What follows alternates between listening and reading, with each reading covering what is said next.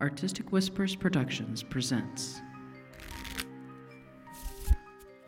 Antithesis Book 1, Predestination and Other Games of Chance. A podcast novel written and performed by J. Daniel Sawyer. Author contact information at www.jdsawyer.net. With original music by Danny Shade. This story contains harsh language, sexual situations. Listener discretion is advised. And now, Dealing In, Episode 9, Part 2. Hello and welcome to Dealing In. Dealing In is the feedback show for the works and worlds of J. Daniel Sawyer. That's me. And we're currently concentrating on the finale of the first book in the Antithesis progression, which is Predestination and Other Games of Chance. Joining me today are Chris Lester of the Metamor City podcast, found at www.metamorcity.com. Miss Calendar of the Brass Needles podcast, brassneedles.com. This is Kitty Nikian, random voice for this and a few other podcasts. Okay, well, in order to break up the love fest, I have hate mail, or at least we think you're kind of not as hot as you think you are, mail. Mildly dislike mail. Let's say fairly harsh critique mail. Ooh. But there's a couple short love mails first, and let's get those out of the way. Subject, poster. I'd love to grab one of those posters. Oh, yes. Thanks for the great run. Chris, I'm going to need to get your help with this because I'm going to set up a pre-order system. We are going to be doing full-size Predestination posters. Wow. Signed by me and as many of the cast members as I can get my hands on. Sweet. Sure.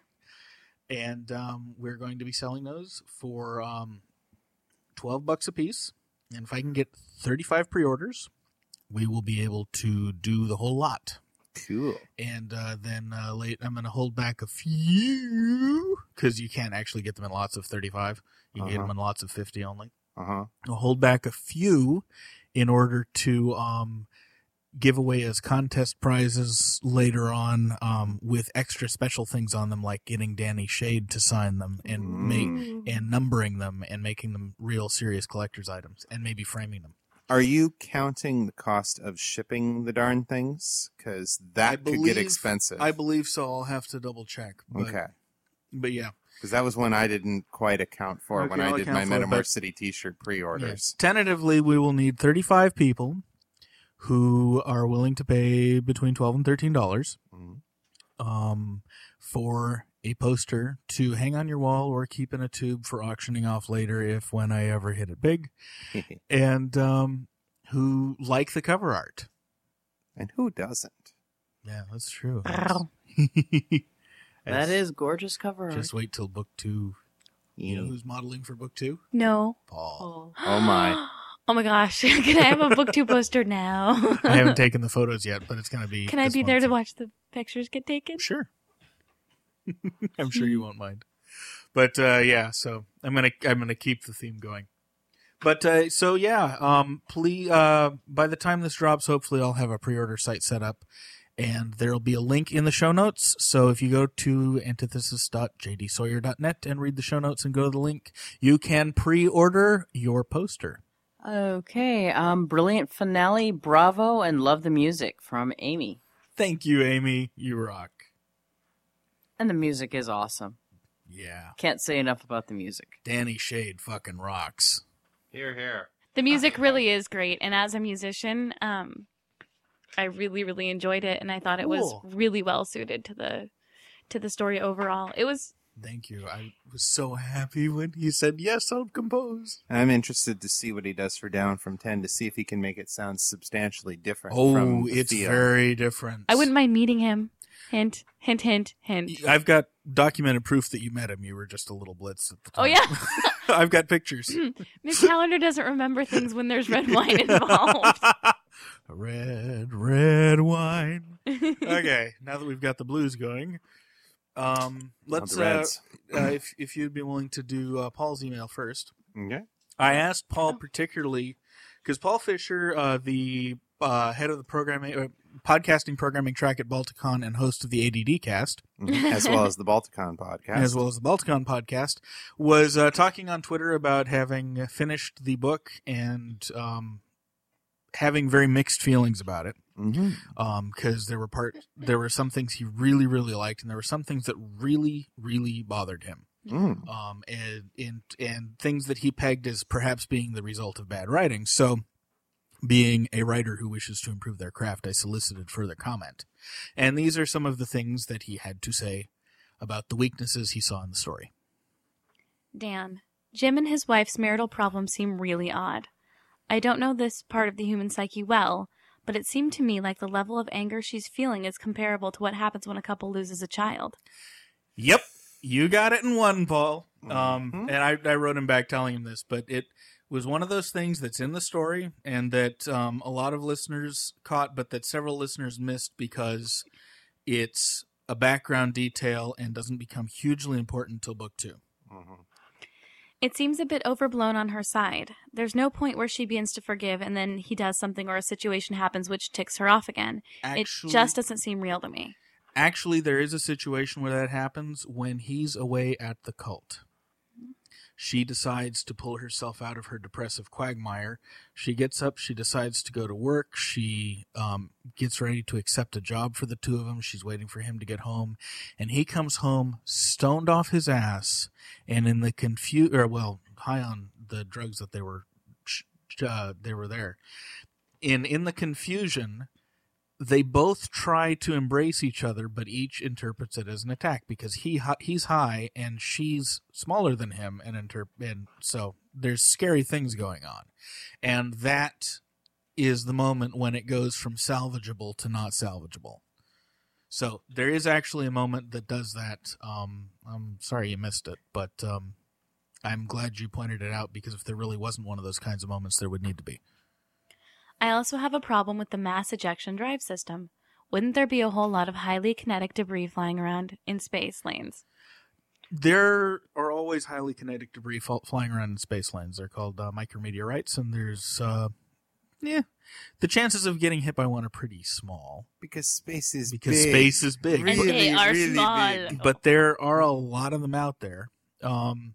And the mass drivers are used only by ships that are doing express routes, ships that are under constant acceleration from one body to another, particularly between a body in the Earth-Luna system and Mars, Phobos, and Cassini, or not Cassini, but Phobos.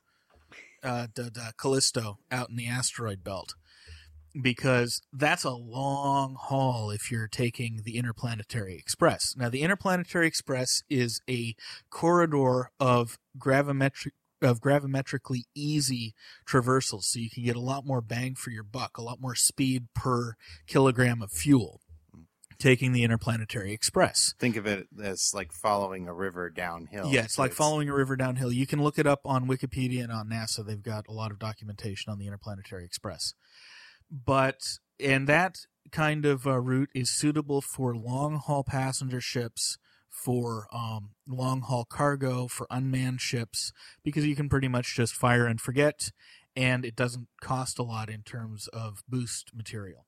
But if you're wanting to get from one body to another in a hurry, as you need ships that can be able to do that for medical emergencies, for people who can afford to pay, for criminals on smuggling runs, like, Cassie. Yeah. And for VIPs on missions of national security, such as Doug, you're going to be using something that can push constantly at 1 gravity or better. And mass driver propulsion is the only economic way to do that. And mass driver propulsion need not throw huge rocks out the back end. They can throw sand-sized particles out the back end so long as the stream is constant enough and at a high enough velocity that it will push them at the required speed. Force equals mass times acceleration. Yep. So he continues, wouldn't ships be carving each other up with their exhaust? And wouldn't they have a hard time stocking excess mass on space stations to keep the ships fueled? It seems like an ion drive would do a better job and leave less junk around. Ion drives are extremely low thrust. They are very high speed, but they're low thrust. because You are very so little cute. mass. She's just turned red at the word thrust. Shush! Because they use extremely little mass. So ion drives are suitable for unmanned vehicles, for long-distance space probes, for other Oh, he said probe. After he said thrust like 10 times. for other vehicles like that where you don't need to stop the ship, or if you do, you don't need to get it up to speed in a hurry. It's not suitable for high-speed transport of massive cargoes and people. So, yes, you're absolutely right. It is not smart to be using mass drivers in established space lanes, but they don't.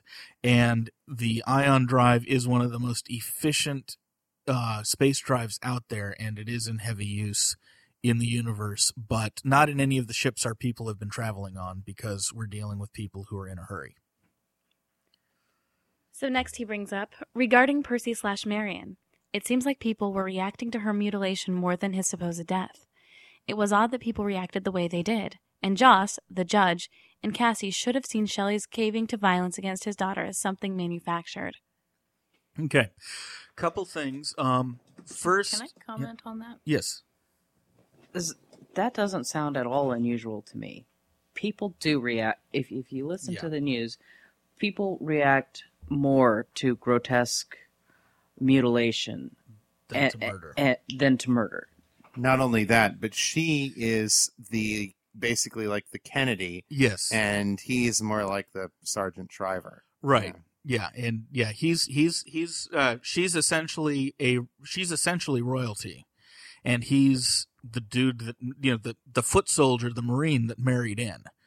Mm-hmm. So his murder is a big deal, but not as big a deal as a deliberately political terrorist attack upon the family of the man who controls interplanetary policy in the Senate. Well, mutilation's a really big thing in Western culture as well. Yeah. It's a very big stigma. Yeah, mutilation is huge, and not just in Western culture. It's one of the reasons that it's such an effective punishment in, and has been throughout history, in Middle Eastern culture and Roman culture. You would get caught for stealing, they'd cut off your hand, or you'd escape as a slave and they'd brand you. Mutilation is hugely upsetting to humans in a way that death isn't, because we all do eventually die. Mm-hmm. But an attack on him, even if it's politically motivated, isn't the same kind of political statement that an attack on her is. Now, as far as why he changes his policy and no one else suspects something is up, Doug does kind of wonder if something is up.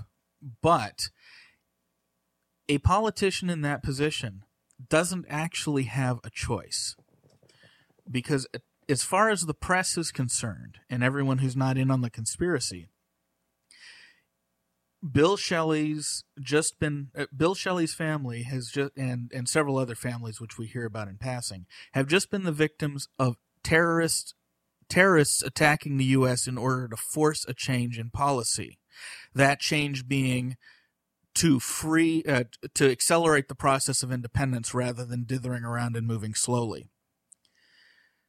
You don't cave in to the demands of terrorists. That's the basic foreign policy doctrine of the 21st century. It was the basic foreign policy doctrine of the 20th century, and it's the equivalent of you don't pay a blackmailer, because the price has no ceiling.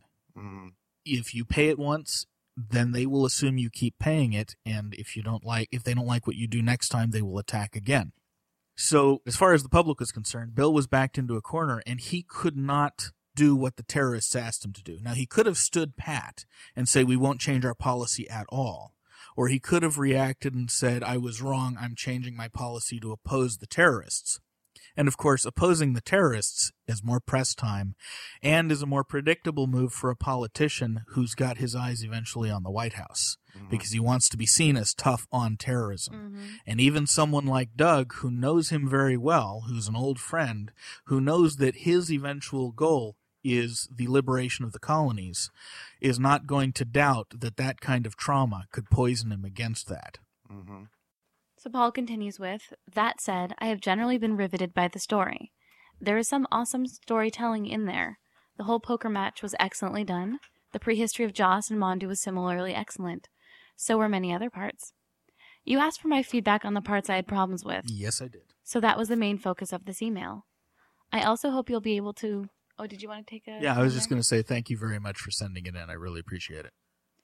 I also hope you'll be able to make it to Balticon next year. Absolutely. I don't know, is it opposite Baycon again? It is. It's always opposite Baycon. Curse you!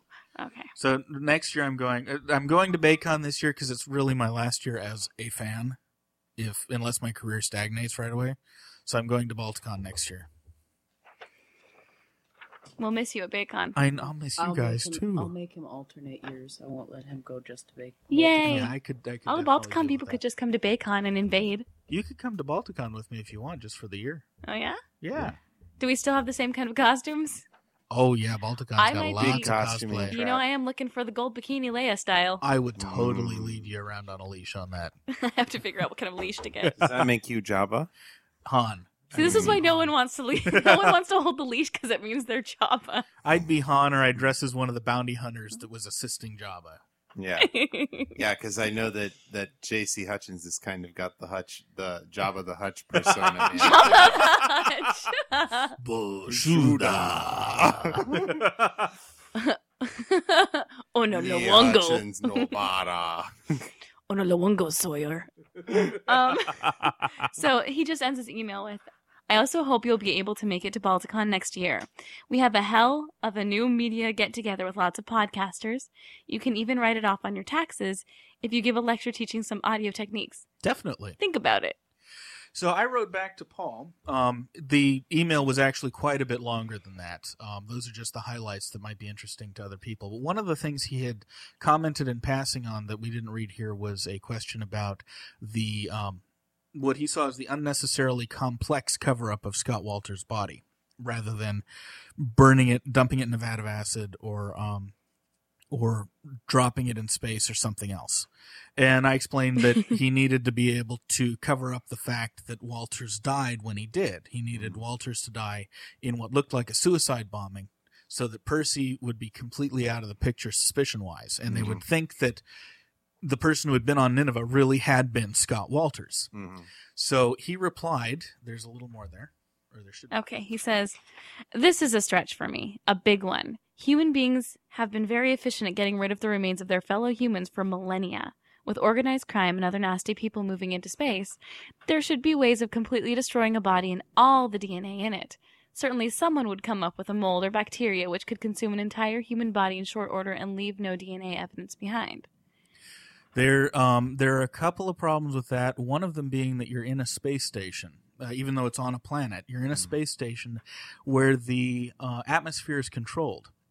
Whether you're talking about a lye bath, which is what organized crime used a lot in the 20th century, or an engineered bacteria that will eat something very quickly, you're still talking about at least a few hours of work to break down something the size of a human corpse. At least. And you have to deal with the waste products of those organisms or that chemical reaction. Yeah.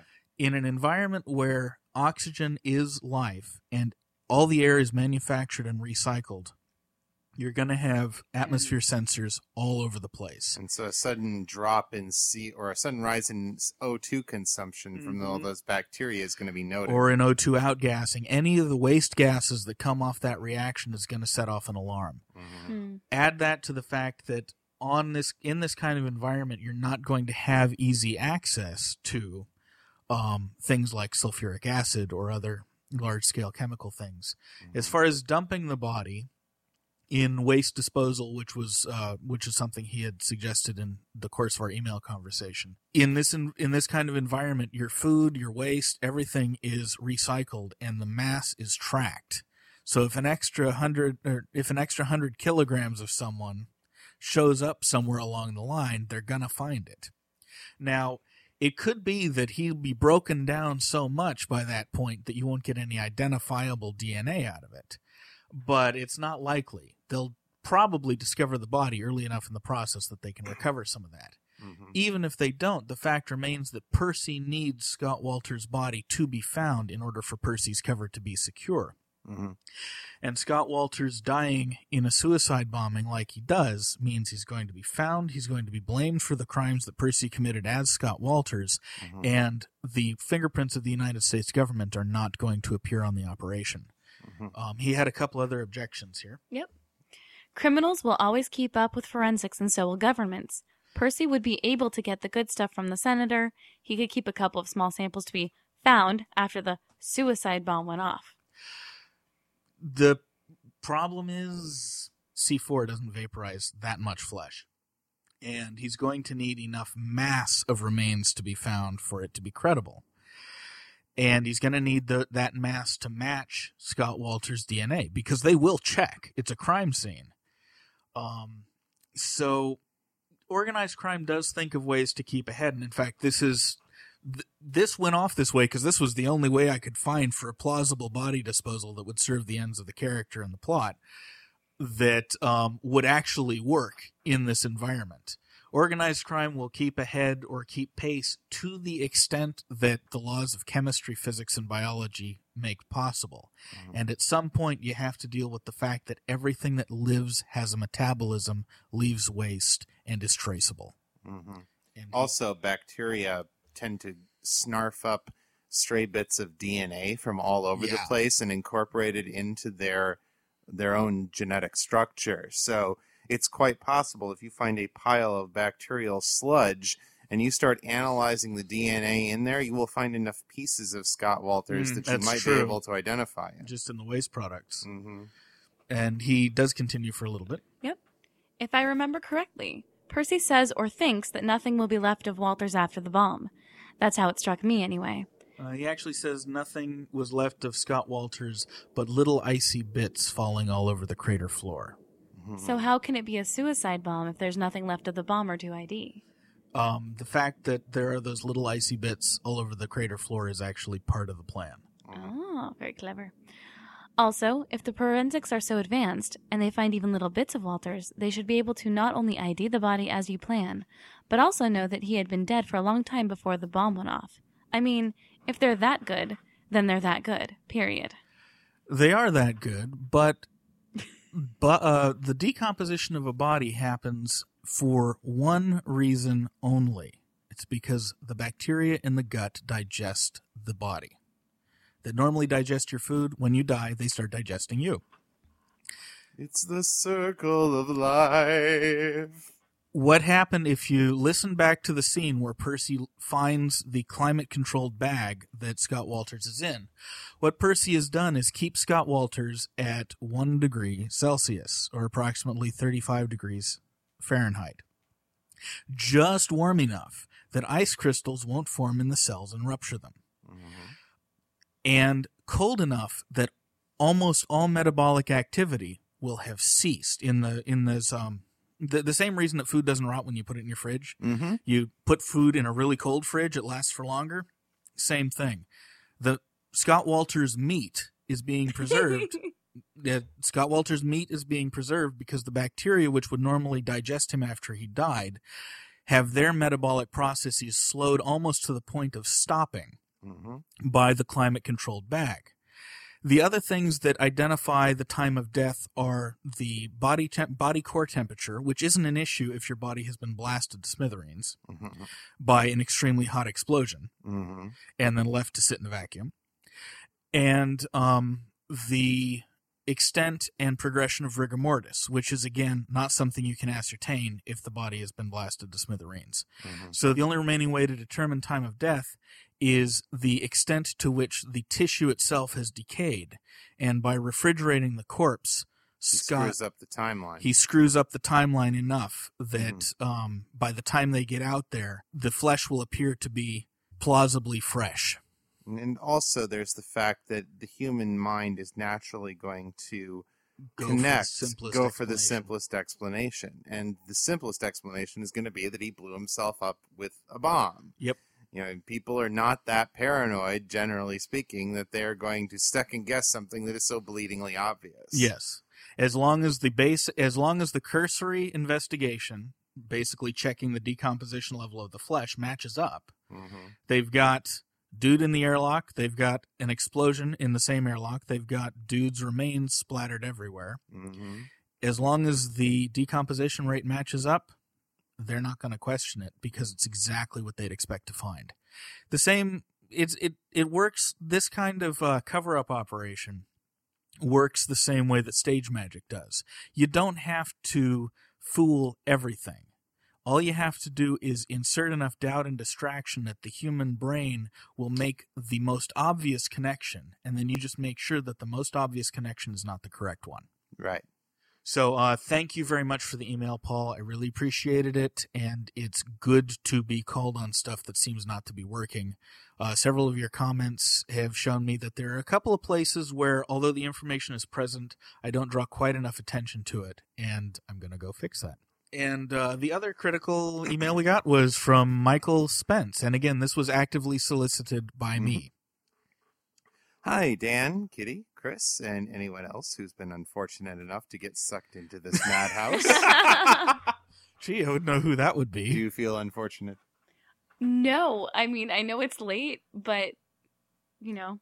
Yeah, we're totally going to be paying for this at work tomorrow. Yeah, but I don't care. Like, I'm having too much fun to care. I haven't had enough sleep this weekend, so tonight's not going to be any different. Yeah, it's like, I don't really need to be awake to work, do I? Nah, not with your job. Not unless you have to harass the FBI or something. Well, that's every day. That's the perk. Mm-hmm. So, you want me to send feedback so that you can make fun of me on the show, eh? We would never do that. You were a cast member, dude. You rock. You were the security guy that Joss Kyle insulted. We already insulted you on the show. In that case, at least let Chris be the one to read this so that I can hear what it sounds like. Aww. I'm still eagerly waiting to read a story of his. Hear that, Chris? So it seems only fair. Michael, I'm going to work on those edits this summer. I promise. What's this from? He's playing Isaac in Whispers in the Wood. Ooh, fun. That's going to be a good story when it's finished. First, Dan, although I could say it's been a wild ride and you've done a superb job of production, many others have already told you that by now. So I guess you're entitled to an equivalent of Mr. Limbaugh's dittos. Well, thank you, but, Rush, flashbacks. Me too. You've asked for feedback regarding Predestination, and the main reason I'm willing to be negative here is that I'm sure you guys have answers, which I'm eager to hear. Indeed we do. Number 1. Antithesis I get, no problem. There's a status quo, thesis, a, if not the, rebellion, antithesis, and what emerges after the moon dust settles and the blood rinses away, synthesis. Check. Yep, Hegelian progression. Yeah, he got it. But where... Woo! Ding! But where in the novel is there anything referring to predestination? I'm still looking. Unless you're saying the Luna Rebellion was inevitable, written in the stars, etc., etc. We're still going to sick the Apostle Paul and John Calvin on your tuchus. Oh, snap. I could take him. No, fate and destiny are implicit, very rarely explicit themes running through the whole story. Everybody is following paths that they feel like they have to follow whether they want to or not. They're being pushed by the universe to do things, and they're struggling with the fact that they feel like they have no choice in this maze they're being driven down. And the truth is, we always have a choice. It's just not always the choices we want.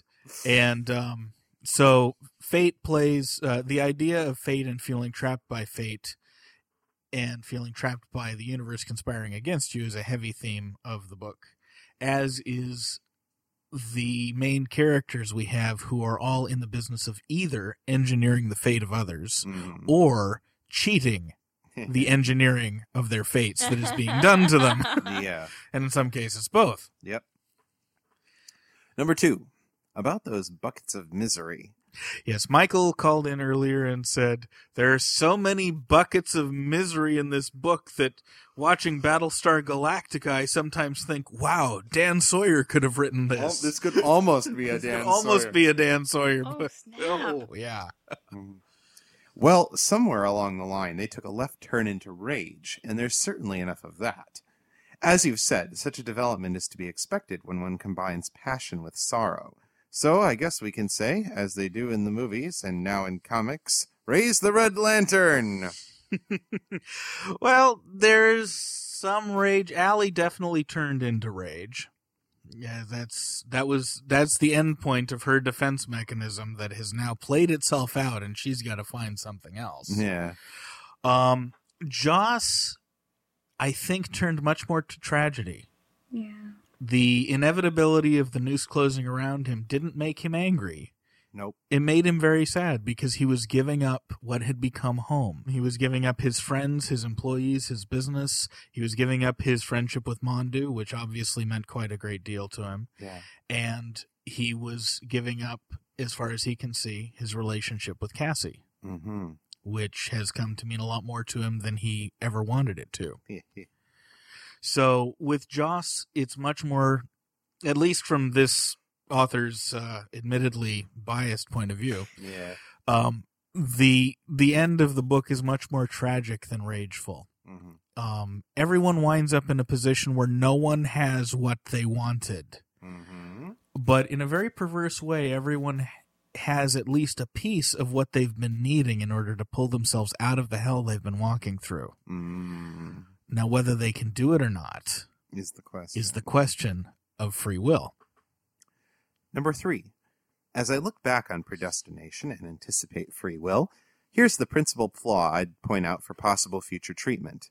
Although, yes, I was bowled over by the sheer volume of emotional turmoil in predestination, I think my biggest problem with the story is that in it, tension and paranoia are not only nearly universal, but they're almost completely unrelieved. I mean, nonstop, relentless, no breaks. I gotta admit that this one really surprised me. I wrote back to him, asking him if he could clarify. I said, looking over the manuscript, I'm finding that there's a dependable stop and rest and revel in something beautiful or kind or occasionally funny, at least every 20 pages and sometimes more often. Allie's shower, the swimming scene at the reservoir, Joss's many moments remembering home or reveling in the bar or sizing up Fugitive, Doug and Jade's scenes together, Volish's scene on the dock or the funeral service, the scenes in the cathedral, the first scene where Jim buys the spices, most of the scene dealing with Jim and the cult, Jim's moment of reverie and homesickness overlooking the greenbelt on Nineveh, Cassie's scenes of contemplation between planets, the scenes with Brittany, or, well, half of them. Yeah. Because the other half, she's fighting Xyler, or musing about her rather colorful history, which isn't altogether uplifting. And a goodly number of other scenes of genuine human connection, restful moments, and aesthetic beauty, none of which counts any of the sexual scenes or the scenes dwelling on the marvels of the world itself, or that delve into deep history, of which there are several on each score. Because of this, I'm wondering where the sense of unrelenting universal tension and paranoia comes from for you. Perhaps I did too well a job at cutting each episode on a cliffhanger, which artificially amplified the tension. Would love to hear your thoughts and on this for my own personal benefit, as it might help me as I prep for cutting the episodes up for free will. He said, "Thank you. I appreciate your wanting to follow up my critique, such as it is. For what it's worth, that's one reason why I want to keep up with your work particularly, despite the reservations I wrote up. You're listening to me? Very well, I jolly well want to return the favor. And I can see how you guys might be thinking, wait a minute, did he hear the same book you wrote, or was he really listening? For starters, I cannot rule out the latter accusation. My listening took place largely during my drive to and from the state prison some 25 miles away where I would be teaching classes. Reason, mostly unoccupied highway, so I could listen in stereo to catch all the sound. And I could very easily have glossed over something important. I know, they're lit classes, and when studying literature you must pay attention. So where I didn't, mea maxima culpa." No problem. But even so. It's a fancy way of saying my bad. Yeah, oh no, I know. And yes, I did enjoy the moments such as Jim's exploration of the cult on Mars. I'm glad they're coming back, by the way. I'm waiting to see how they contribute to the history that unfolds. Oh, I can't wait till you find out. And back to the bouncing. Oh, yes. And the Greenbelt meditations. And the cathedral scenes. Oh yeah, they kicked Major League Keister. Perhaps it's the strength and intensity of the confrontations and the dismayed, damn, he sold me out decisions that have stamped them into my memory and probably overpowered what otherwise would have been redeeming moments. Another listening is most definitely in order. Okay, yeah. He goes on to point out many other moments / scenes that he found restful and beautiful. Yeah. Well, and I did direct there may be something in the presentation there as well, because I did, as Ms. Callender will attest to, I did direct the actors to really chew the scenery when there was the latitude for it in the story. Yeah, I'll never forget his directions on how to grunt. Yes, in pain. Especially when he would demonstrate for me, which was hilarious. If you ever had Dan next to me, like, no, it's more like, you're going to hear some of that on the blooper reel. Yeah. 8. All the significant characters who've had much development, Jade and Brittany, are off to the side, and Douglas has had much told but little shown about him, live in a miasma of mistrust, ready to, at the drop of a bullet, to assume that everyone they've dealt with is selling them out. You can tell this guy's a writer. That's just a fucking gorgeous sentence right there. It really is. It is. You haven't always shown us that they have any reason for thinking so. You've just relayed their convictions to us, and they're ironclad. There's no consideration of possible alternatives. Cassie is sure Joss has betrayed her. Joss is convinced Cassie has done likewise to him, and Allie believes everyone is ready to hand her over on a silver platter. It's true. So I replied to him saying, as to the miasma of mistrust, that's actually one of the main issues I explored in the book. All human relationships run on trust, and yet the practice of espionage and the business of secrets is predicated upon the notion that nobody can be trusted. And indeed, most of our characters have so much to lose that they would be fools to trust rashly. Mm-hmm. And we start this story with a cast of characters whose trust has been profoundly betrayed in the case of our good guys. Mm-hmm. In the case of our bad guys, ironically, it hasn't. Yeah. Or who are operating in the kinds of jobs where no matter how much you trust someone, you check their story. In Joss and Cassie's relationship, there's this delicate dance where when each thinks, for very good reasons, that the other has been double-dealing them, their first action is to talk to the other party. It's only when the other party's story fails to check out against the evidence that they then begin to get really cagey. Throughout the book, the thing they each value most about each other is that they trust each other in a way that is rare. They know where they stand with one another, both personally and in their priority structures. They trust each other enough that Joss believes Cassie's frankly unbelievable, though true, story about why she set him up to meet Reeves and Phalanx. And this profound, if odd, trust between them is why, even at the end, Cassie gives Joss just enough room to escape by hiding the facts about Phalanx, Joss's personal arsenal, and even the financial evidence she discovered in Scott Walter's apartment, not to mention that she lets him shoot her in order to escape, rather than shooting him as she would have done if she wanted to keep him around. In each case throughout the book, except for Percy's determination to revenge himself upon Bill at the end, once he realizes that the unquestioning trust he placed in the man has been betrayed. The first reaction of someone who thinks they've been played is to confront the person they think has dealt falsely with them. That confrontation can be cordial, as it was when Cassie met Joss and Phalanx, or it can be unpleasant, as it was when Cassie confronted Jade. But in each case, they do talk out their suspicions rather than acting upon them precipitously. It may not quite be the benefit of the doubt, but it is the next best thing. No one talks to anyone to find out anything that might disprove their assumptions, leaving us with the biggest, smelliest heap of unnecessary confusion since I Love Lucy. Now, I realize that in a world where everyone has so much to lose, the benefit of the doubt is granted at one's peril. But geez whiz, man, how can people live in such a state for long without cardiac events right and left? Okay, and I actually... So that should have been part of your response. Okay. And so then Okay, so I've got a couple more responses to those little bits, and then you can read response to response.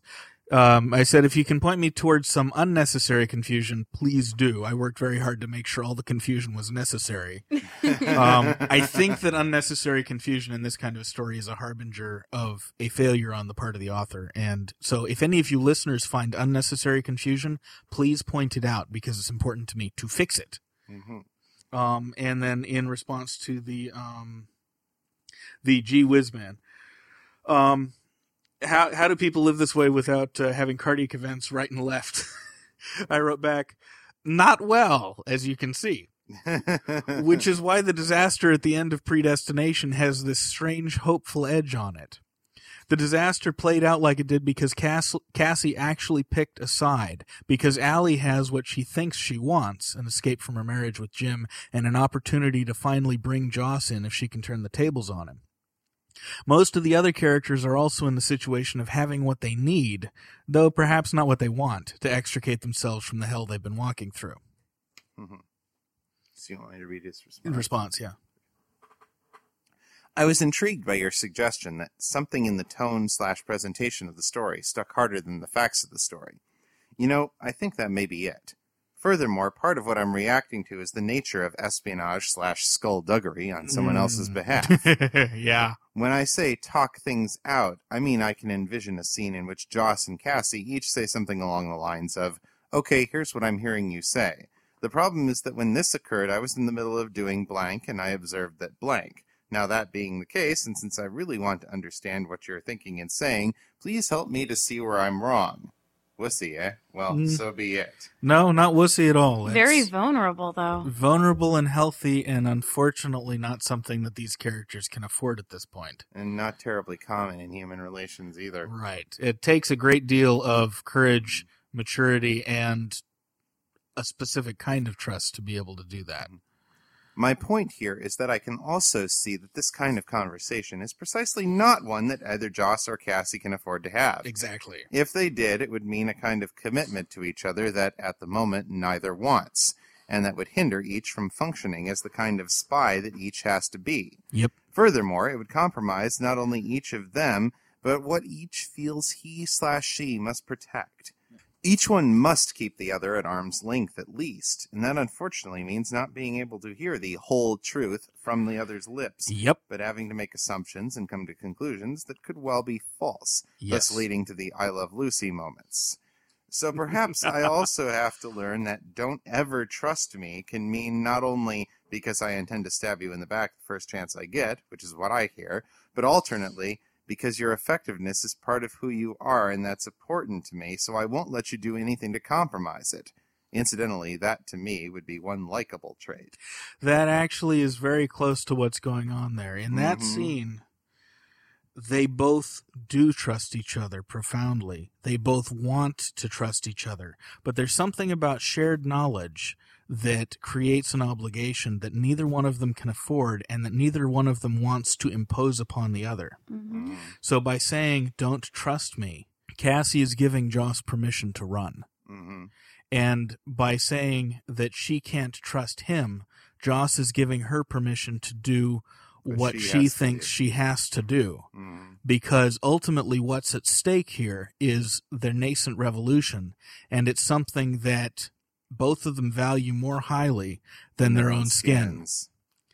And it's a strange kind of integrity and respect at play there. I like that. I think that's part of the reason you articulated it just now much better than I ever could, but I think that was the reason why the scene worked so well for me. Thank you. And that's the other half of the problem. Not only do they experience this paranoia and this tension without a break, so do we. I finally understand, through experience, why comic relief was invented.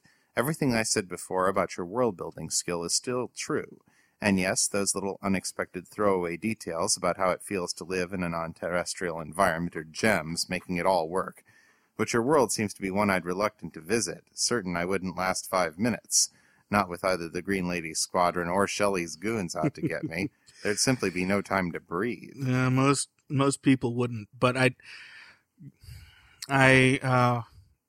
Yes, it's such a hard thing because so many people loved those hard ass cliffhangers at the end of every episode. And I made sure to pack the quiet moments into Act 2 of every episode. And if most episodes had 3 scenes, and the scene in the middle was the quiescent one, so that we start off with a bang and we end with a bang, and we've got the rest in the middle.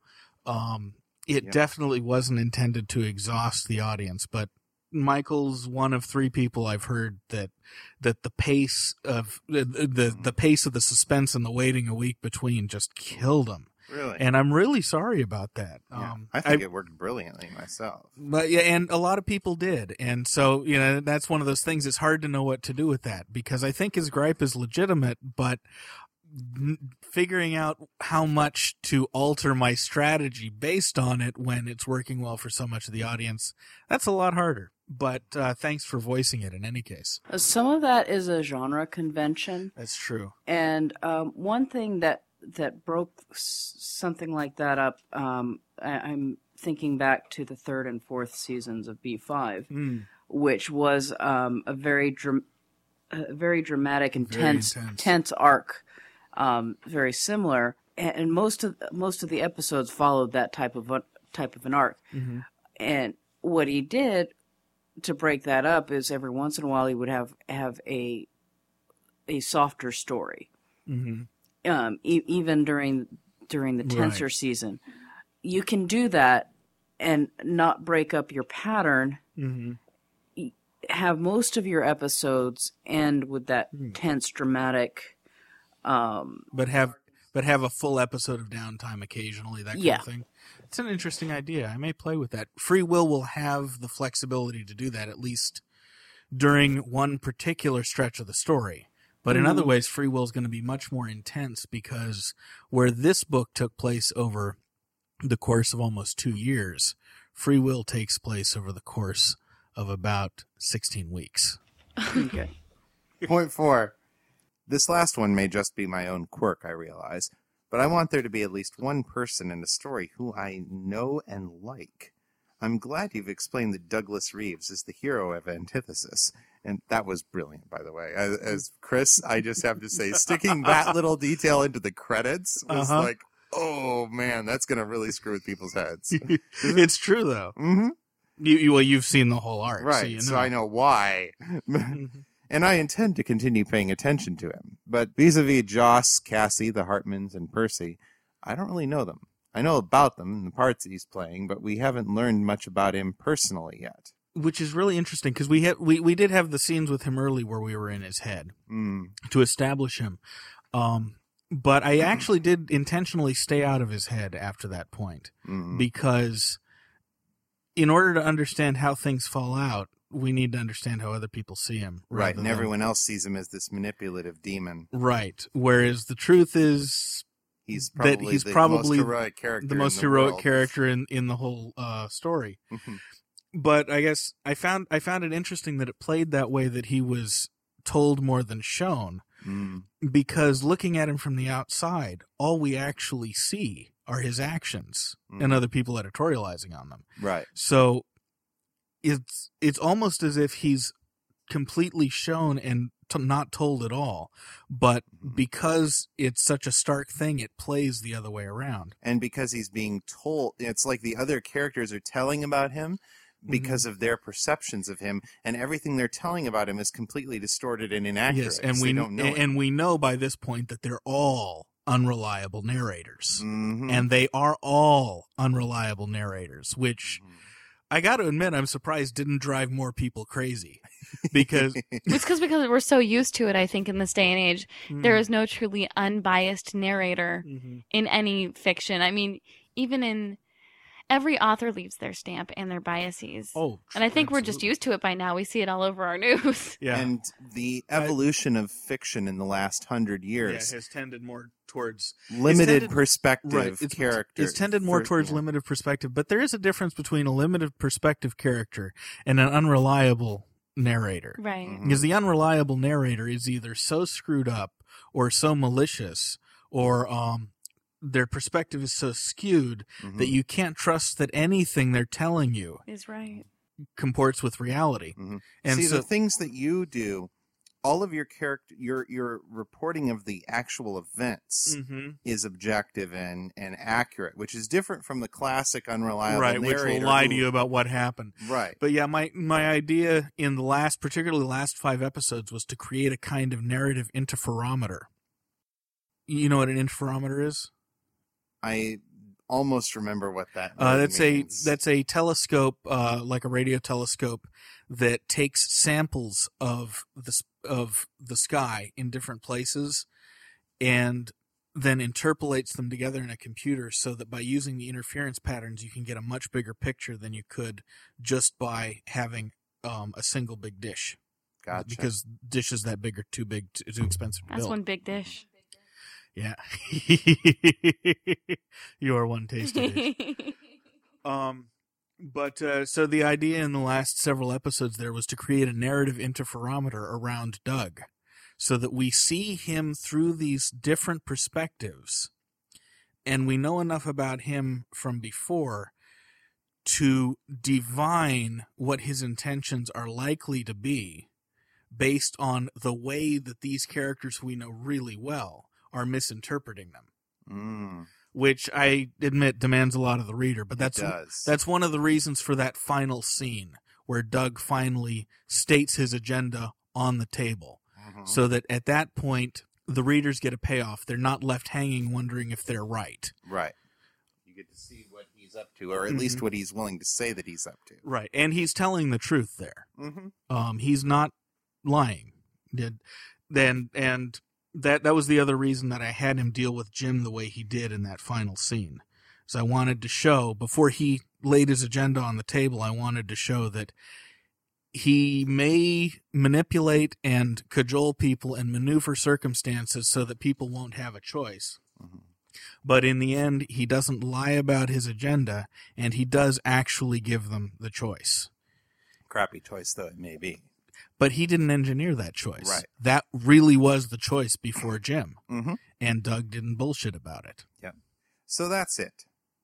I'll be waiting for Free Will, and I'm interested to see what Down from 10 is like. And see we shall. Well, Down from 10 is populated mostly by people who are fairly lighthearted and very likable. So wait, this isn't a book by Dan Sawyer. It really is. Except for my character. My character's an ass. Well, there are assholey moments for all the characters. They're not like unflawed. Well, no one's perfect. Right, no one's perfect.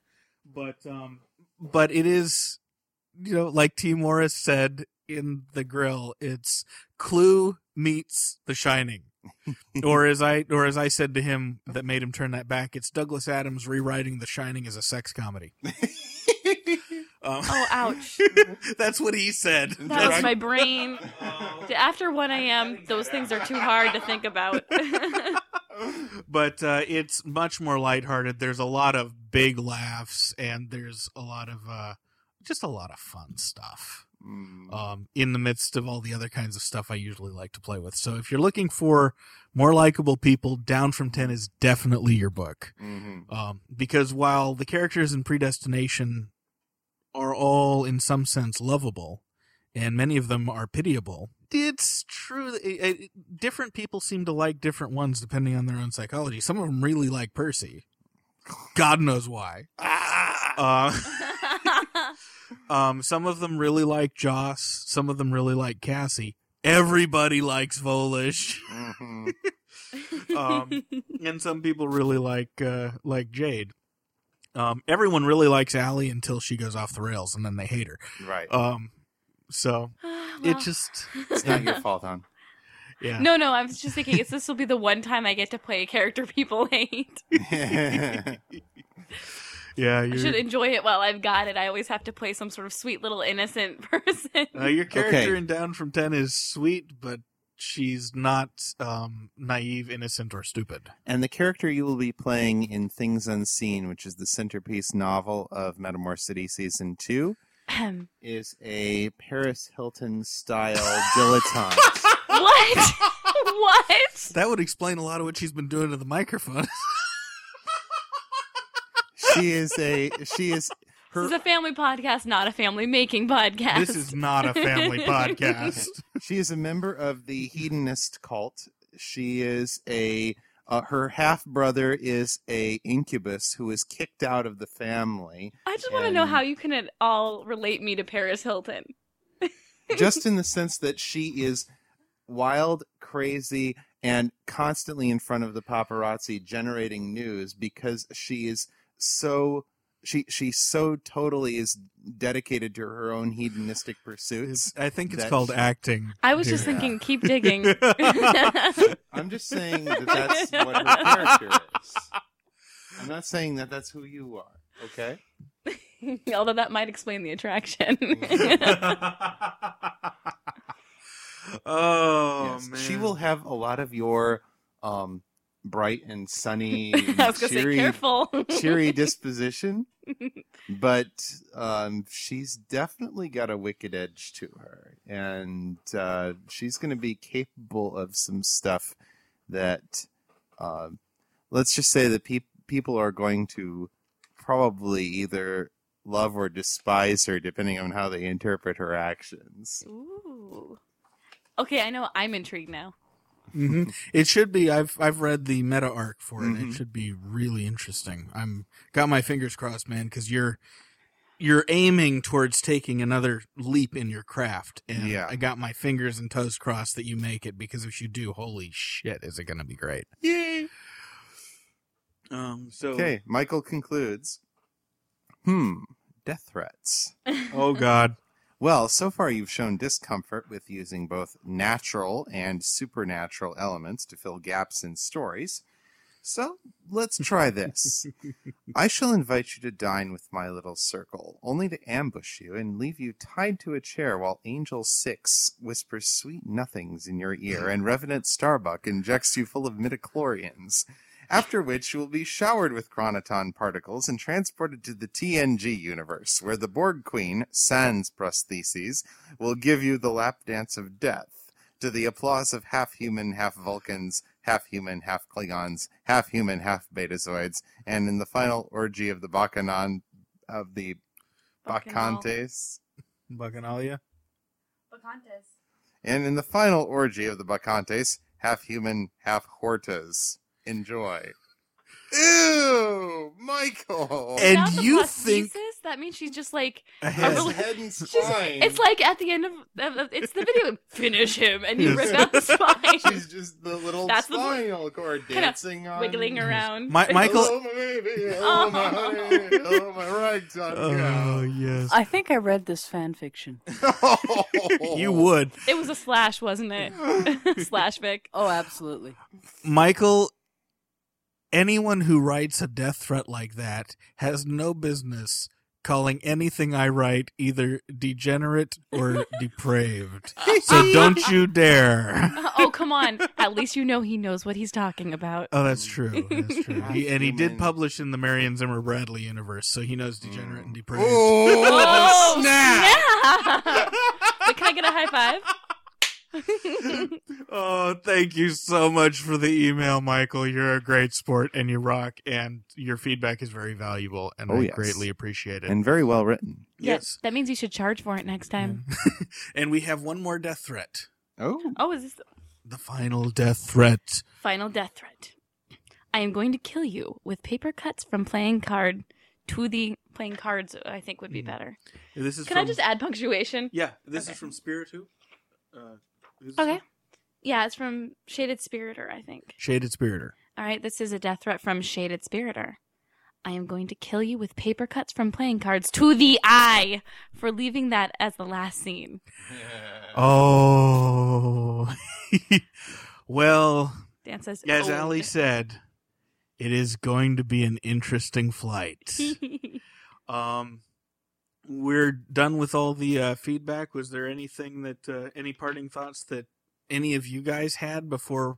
And by the way, any feedback that the rest of you send in from now on will still go on the feedback shows, but there won't be any more predestination specific feedback shows.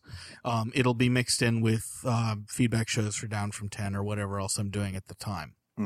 But as we wrap up this evening, which began with a toast and has been so much fun, and you guys who were all three of you who were so supportive through this whole book, such major helps. Do any of you have parting thoughts on the whole adventure? Just that having heard the little tidbits of where this story is going, I can't wait for book 2. Well, I want to say thank you, Dan, for giving me my first taste of voice acting.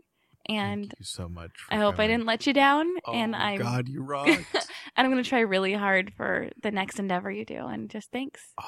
And Allie is not bad. She is misunderstood. Yes, she's not bad. She's misunderstood. I think you should tell them all that you messed with my voice because I don't actually sound like she does in the recording. It's all about equalization curves. Thank you so much for helping me. You were fabulous. Fabulous. No, you're fabulous. Oh. Meow.